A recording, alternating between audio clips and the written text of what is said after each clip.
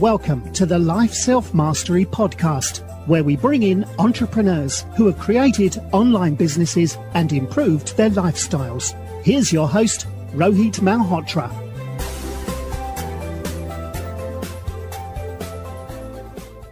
Hi everyone, this is Rohit from Life Self-Mastery, and today I'm thrilled to have Sajid Rahman, who's an international leader with a director-level exposure in key emerging markets. He's currently building a global digital health company, and he also works closely as advisory board members and investors to technology and energy companies in US, Asia, and UK. He's built the first technology accelerator program in Bangladesh, as well as the first accelerator program for the rural areas. He's a prolific angel investor in more than 500 companies from Silicon Valley, Southeast Asia, and Africa. His portfolio includes, among many, like Zendesk, Sync, FabFitFun, VFox, Rappi, Clutter, etc. Thank you so much for coming onto the show, Sajid. Thanks, Rohit. It's a pleasure. Awesome. So, you have a very interesting background. You were a banker earlier, then you built you're part of Telenor company. How did you get into the world of investing into startups? So when I was in the banking, a couple of young entrepreneurs approached me. They were into fintech space. Right. And they wanted someone who understands the banking regulations and can help them in navigating the regulatory landscape in banking world. So they wanted an advisor, and I started advising them. They were into a comparison sites. But after a few months, they wanted to raise some funds. And given that I already knew them, I wrote a small check, a personal check. But then there were other angel investors on that round, so I get to know them, and they sort of introduced me to the whole world of investments. Right. I got really hooked into this whole process and the excitement around it, and then of course I started writing now almost in 500 companies. Got it. And Sajid, you've invested across the world. What do you think about portfolio construction when you have such a large portfolio with you? I think, one of the basic things for angel investment is, of course, the earlier you go into an investment cycle, the wider the portfolio should be, right. Because you're taking high risk. It is not a spray and pray method, but the portfolio should be large enough to absorb geographical risk or stage risk or vertical risk and stuff like that. So when I started investment, I was not very consciously doing it in the sense that it's not like I was writing a same amount of checks per year and things like that, which I got to know later as I went through all these investment books and podcasts and all those things. Right. But I at a very early stage, I did have an idea that if I don't spread my investment bet big and large enough, it might be quite risky. So anyone thinking of going into angel or seed stage or early investments, portfolio construction is very critical. Got it. And you interestingly have spent a lot of time on emerging markets, especially India, China, Indonesia. How much of your capital allocation does go into emerging markets, and is it still attractive, going forward to be into emerging markets, or is your advice is to invest more into US companies? I think emerging markets is still early. So right. there is a big delta to have in these markets. In terms of my total capital allocation, of course, I'm not using the book value because that would distort the whole outcome. But in general, in terms of the amount of checks I wrote so far, I think roughly 70% would be in developed markets like US and Europe, right. And the rest 30% would be in emerging markets. But of course, if I take the book value, it will be 60-40. The reason actually is that when I started my investment, I was mostly focused on US, given that all the platforms available to access deals. But as I went deeper into investments, I of course have developed a network to have a good deal for access for emerging markets, and started skewing towards that. So while I started writing checks a bit late on the emerging markets, I am actually now writing more checks in the at least past year or so in emerging markets. Right. And do you think, China, India, and Indonesia with the young populations and more consumption are going to upstage, the developed countries in another 10 or 10, 15 years? Oh, yeah. I mean, I think in terms of course, I mean, it's a risk versus return. So emerging markets businesses clearly high risk, so because for the simple reason that the ecosystem is not developed enough. Right. So getting later rounds is difficult for startups in this market. So sometimes the startups are not, in many cases, startup founders are first time.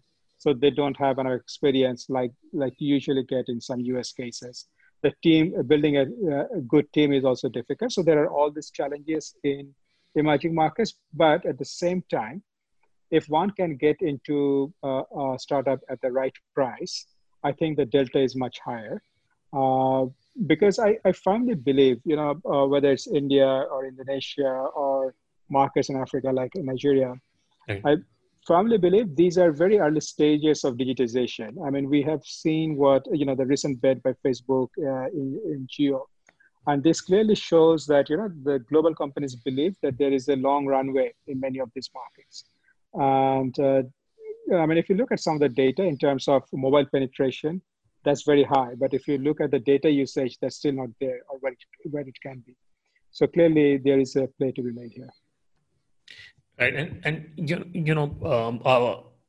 I have much younger, listeners who listen to our podcast, and they would want to start writing checks. What is your advice to them on how to, look at angel investing?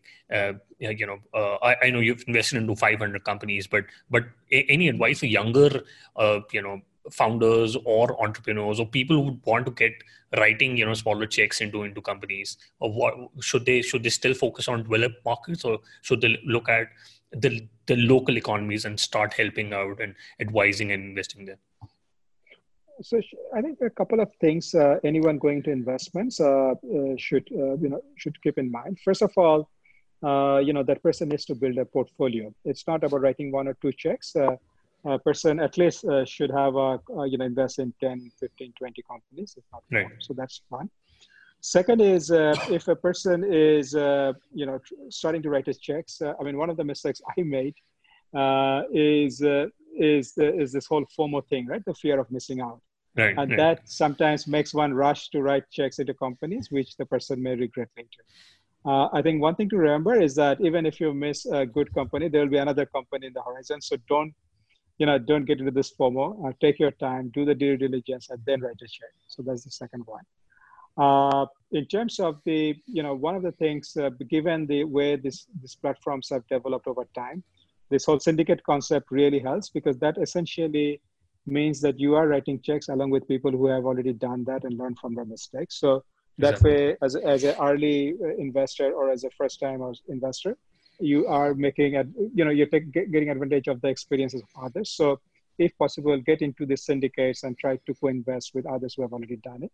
So that way you can avoid a lot of mistakes. So that's the third. And on the question of local versus international, I think, I mean, depends on what sort of investor you want to be. If you want to invest in startups just as part of a portfolio construction, i.e., let's say you have hypothetically, let's say $10,000 of that you want to spend, invest 5,000 in public market and 5,000 in startups, and then forget about it. Then I suggest you get into syndicate, and if the syndicate brings a deal in, let's say in India or Indonesia or in US, you go along with it. Yeah. But if you want to be an investor who actually want to also get involved with startups in terms of helping them, giving advices, then clearly, I mean, if you're into the locality, that helps in terms of access. Makes sense. Sajid, you also been a founder in companies, and you also invest on the side. How do you split your time, and what does your day look like when you're actively investing and also running as an operator? So my day job, of course, is building the health company, and given the whole COVID-19 thing, it's a very busy space now. So right. That really is keeping me busy. We are seeing huge traction on this whole health tech. So that really keeps me busy. But investment is sort of a passion for me, in the sense that it gives you a frontline seat to the best and the brightest of the world, right? So I have invested in companies, companies which are run by Nobel laureates, the the person who did the first sequencing of DNA. Very, very bright people, and when you invest in these companies and you get into a call with some of them, the exposure that one gets is really breathtaking. So I really like that exposure and get investment. What I usually do is, most of my investments are essentially I just invest and I don't get involved into companies unless the founder specifically asks for it. So most of the cases, my involvement is very minimal. I do a couple of cases where the founders actually ask me to help them as an advisor. There, of course, my investment or my involvement is more hands-on. But even as an advisor, we really don't get involved on a day-to-day. It's mostly like once a month, once in 2 months, whenever the founder needs help on any specific area, only then I get involved. Got it. And are there any benefits of or any challenges of investing and operating simultaneously? I actually think it's great. I mean, unless one wants to be a professional investor, right? So unless one wants to be an investor, like having a fund on his or her own and run it, then of course, it's very difficult to do both. I know people who do it, who has a fund, like I get other people money and managing it as well as operate. But, it's sometimes get difficult if the fund gets bigger. But in general, I think actually it complements very well.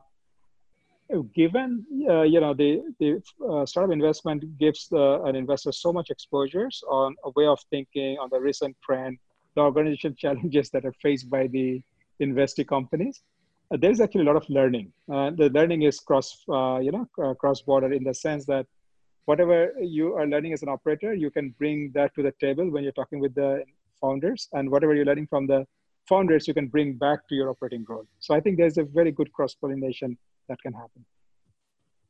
Right, and you interestingly pointed about the COVID situation. So, what you've been working for a time where you've seen the 2008 subprime situation. What analogies of prior downturns and recessions can we look to learn from for younger founders who've not seen the recession before?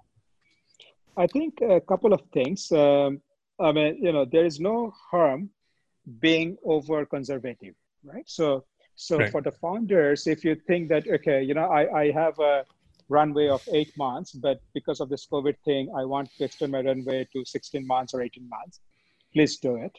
There's no harm being conservative. The worst thing that can happen is that you are over conservative, so you probably didn't take advantage or grow as fast.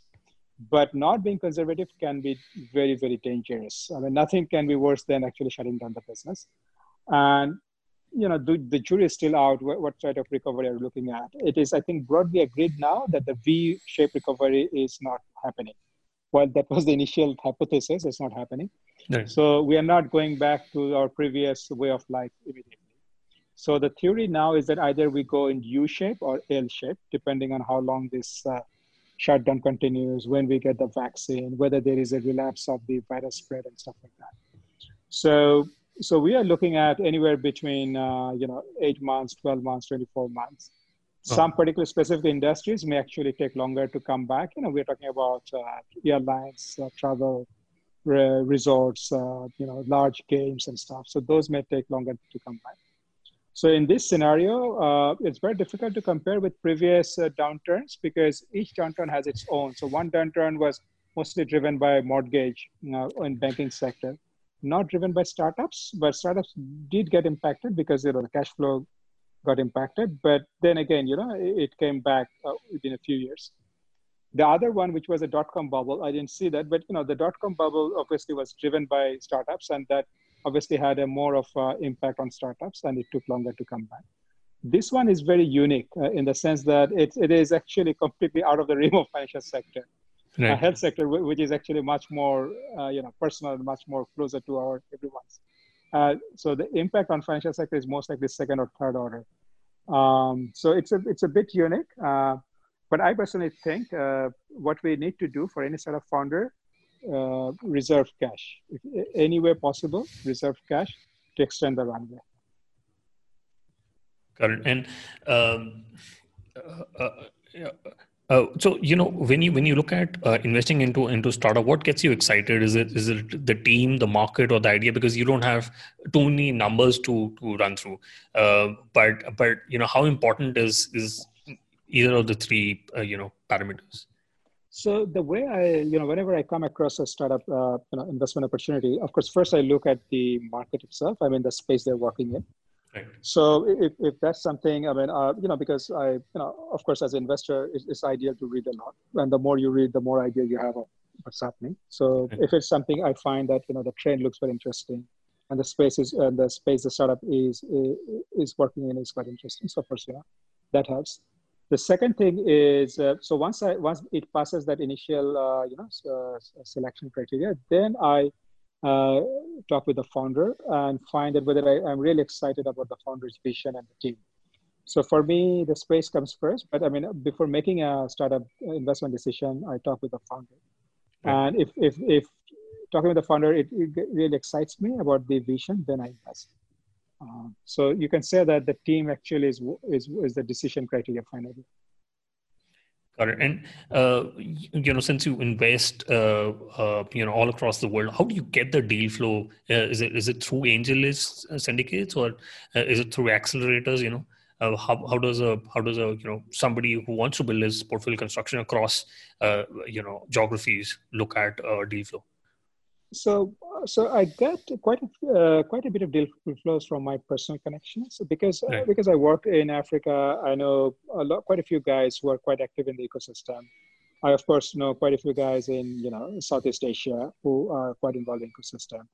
Know many in India and of course quite a few in US. So those network really helps. And all this started none of this happened overnight, right? So all this happened over time when I invest in one company. For example, I have seen many cases where one founder, referred another founder to me. So a lot of my deal flow came from those referrals where a founder, where I invested, referred the other founder to me. So that's one. Of course, the syndicates like AngelList, Funders Club, those really help because, again, I mean, the people who are running many of these syndicates are also personally known to me. So, so we develop a relationship over time. So that also helps. But I think the good thing about this AngelList syndicate and others, because they have automated a lot of things, a lot of these networking, connection, deal flow, that for any new investor, that's a very good way to start.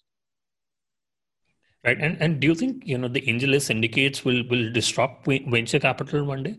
Or is it going to be, a part of, seed stage capital? So what's happening in AngelList, actually, there are many late stage deals. I have seen deals in AngelList which are valued at billions of dollars, right? Oh, yeah. And those are like, and we all know those companies by name. So AngelList actually is no longer, confined to seed or early stage. I mean, they have pre-IPO deals, late stage deals, unicorns coming there to raise. But of course, I mean, in AngelList, you are not going to raise 10 or 15 or 20 or $50 million, right? So when you're a late stage company, you're mostly raising somewhere with the VCs, and then AngelList is probably coming out with checks of a few million. So I don't think platforms like AngelList can replace or will replace late stage VCs. Right. Because that requires the investors to take a board seat, get really involved with the founders and stuff like that, which AngelList syndicate or the syndicate leads may do at early stage, but not at late stage because they still can't write that level of checks. So these two will coexist. Where AngelList probably has disrupted already is early stage funding, especially pre-seed or seed stage, where it has it has not completely eliminated our seed fund, as we can see there are many seed funds now, but it has become quite a good source of funding for many startups. Right. And, before the call, we were talking about Sequoia and other funds, especially, SoftBank and, other large funds who are playing at seed stage. So what are your thoughts on that? Do you think, it's a good idea for Sequoia to come out with Sequoia Surge and SoftBank also looking at seed funding? Well, these are just, where to get a deal flow, right? So what's happening is, you see all these late stage funds, which has raised billions of dollars. Right. And they, first, I mean, obviously things will change after this COVID thing. But before Right. COVID thing, it was the founders war, right? So founders were negotiating a hard deal. Investors are fighting with each other to get into these deals. The price where valuation was sky high. So all those things created a FOMO. And then all these large funds, they have raised billions, and they thought that can we get a dip in the company earlier so that, they can later, lead the later rounds. So that's where a lot of these companies came in a bit early. And you see SoftBank launching their own, early stage funds. Sequoia started all these programs for Surge and everything. So these are all in an effort to get a dip into a company early in their cycle, so that they can later, lead the later rounds and stuff like that. So those are there. Of course, things will change after this COVID-19 thing. I think many funds will go away. Many Right. small seed stage funds will go away. Many funds will struggle to raise their new funds on their own from LPs, because LPs will start reallocating, especially institutional LPs, because their public market exposure will get is already impacted. So they'll start reallocating funds between different portfolios. So there'll be a challenge. There'll be a fund crunch, and then of course, that means that startups raising funds will be very difficult. But those who will raise funds will have an easier way to build, because the cost will go down. Right. And you've talked about the COVID scenario. How much do you think the valuations are going to change? Or do you think they're going to be more flat and down rounds going ahead? Yeah, it's already happening. So what I'm saying now is, so three things are happening, right? So there are a group of companies who were basically didn't make it, in the sense that didn't achieve the unit economics, didn't achieve the product market fit. We're already struggling. So those companies are dying away in any case. It's just accelerated now. Then there are a couple of companies which were doing well. Airbnbs and other companies which were, really star, but it's just because of this event, their revenue has fallen by 70, 80, 90%, in some cases, 100%. So for them, raising a fund means taking a flat as a best case, or in many cases, taking a down round. And a cut maybe anywhere between 20% to 40%. And I'm already seeing that happen. And then, of course, there are very few companies which are actually having, this event as a tailwind. They're having better engagements, lower cost of acquisition of customers. So they're raising an up round in these cases, but they are very limited. In most of the cases, it is either flat or a down round of 30, 40%. No, interesting. You pointed out about certain sectors which are going to do well. We understand that the real estate market or the travel industry might not do so well. But are there any sector areas where you think like the customer acquisition costs are going to go? And let's take the example of Zoom. The MAUs have gone 10, 20 times over the last 3 months. But are there any areas where you find that, after the COVID area, this is where the founders can start looking at building products? Oh, yeah. I think so. Two things I think in general is going to happen with COVID is this whole digitization of services, so offline to online. I think that will really ramp up, because a lot of people through this COVID experience are now consuming services digitally. So that is driving a behavior which probably would have taken longer. Now it has significantly accelerated. So I think in general, it's good time for tech companies, because where they were struggling a lot on consumer adoption has happened. COVID has pushed it. So it's good as an overall umbrella for tech companies. Now within tech companies, of course, there are areas which are clearly getting advantage. So of course, health tech is a big thing. The whole consulting doctor over phone video was difficult as a behavior, but now it has really pushed it. EdTech, we are seeing, has benefited from that. Any products working with collaboration tools, remote working, they're having a good time, and they will continue to see the upside. Video streamings and others obviously has benefited. Gamings have benefited. I will say indoor farming that will benefit. You'll see, delivery, grocery deliveries and others that obviously has benefited and will continue to benefit. So e-commerce in general will probably come out as a winner out of this whole space. So even, not ride sharing aside, but, the scooters and the bike, they may come up as a winner out of this whole episode. Yeah. So there are many spaces where after COVID-19, I think there are huge scopes to build businesses. Right. Interesting. You pointed about offline retail moving to online, and we've got to talk about the Facebook investment into Reliance Industries in India, where they made an investment of $5 billion for a 10% stake, valuing Reliance Jio at a $55 billion company. So do you think it's very interesting how the Indian ecosystem has allowed Amazon and the Walmart to enter into Indian ecosystem? But do you think it's a good idea for Facebook to invest into India? And do you think are there going to be any challenges about data sharing and all? There would be, but I think so the reason Facebook invested in the Jio is quite clear, right? So Facebook started this whole the free Facebook app at one time, but then of course they couldn't do it because of the whole net neutrality thing and stuff like that. So for them, this is a very clear way to get into the India market. The other thing is the WhatsApp. So I invested in a company called Vahan, which is based out of WhatsApp.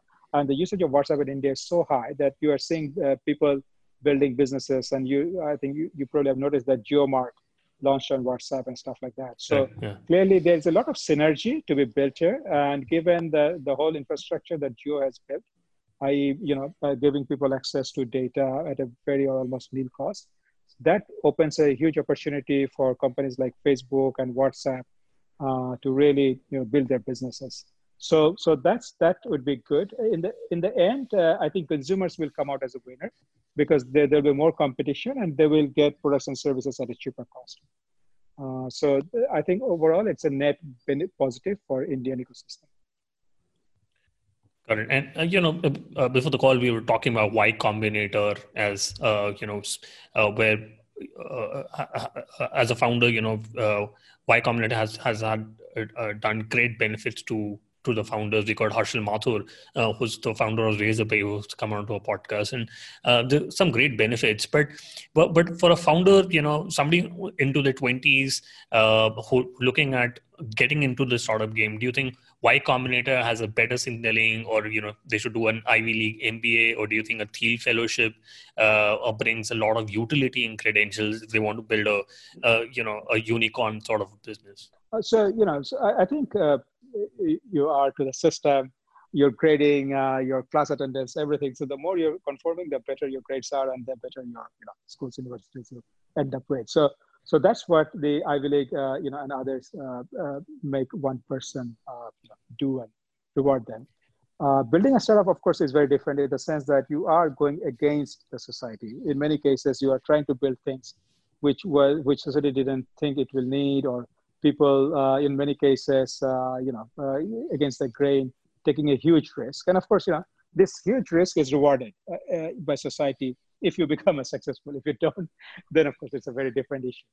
Thiel Fellowship is a bit different. I think, my personal view has always been is that for young listeners to this podcast is that do a degree, a good degree from Ivy League or wherever, so that you have a fallback options and stuff.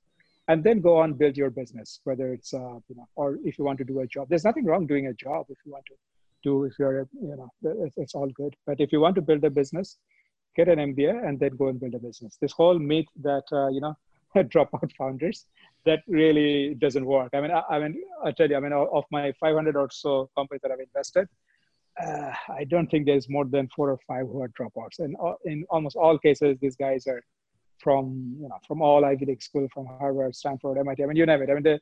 These are the people who went on and built all these businesses. So yeah, so I would say follow that route. Yeah, no, I think the media loves to play that story that you don't need to do an education, but yeah. But as you rightly pointed out, just 4 out of 500 startups. Yeah. So that's quite a signal. And you have invested into a lot of fintech companies, and your recent investment has been a Nearpay. What made you invest into them, which is a part of your syndicate? Nearpay is a very interesting company. Of course, when I talked with the founder, Abhishek, I was really impressed by his vision and what he's trying to build. The thing that really, it really clicked to me because I know the pain point very well. Being someone from Indonesia, from Bangladesh, from all these emerging markets, is a huge cash on delivery business. We know e-commerce is going to be big. It has shown all the signals, and it's only going to be bigger from where it is now. We know that all these markets still a bit of way to go on getting credit cards in everyone's pocket and digital wallets and all these things. So Nearpay solves this problem. And interestingly, there are similar companies in other markets, especially in Indonesia, which has done very well. So, we knew that there's a very little business model risk because this is proven.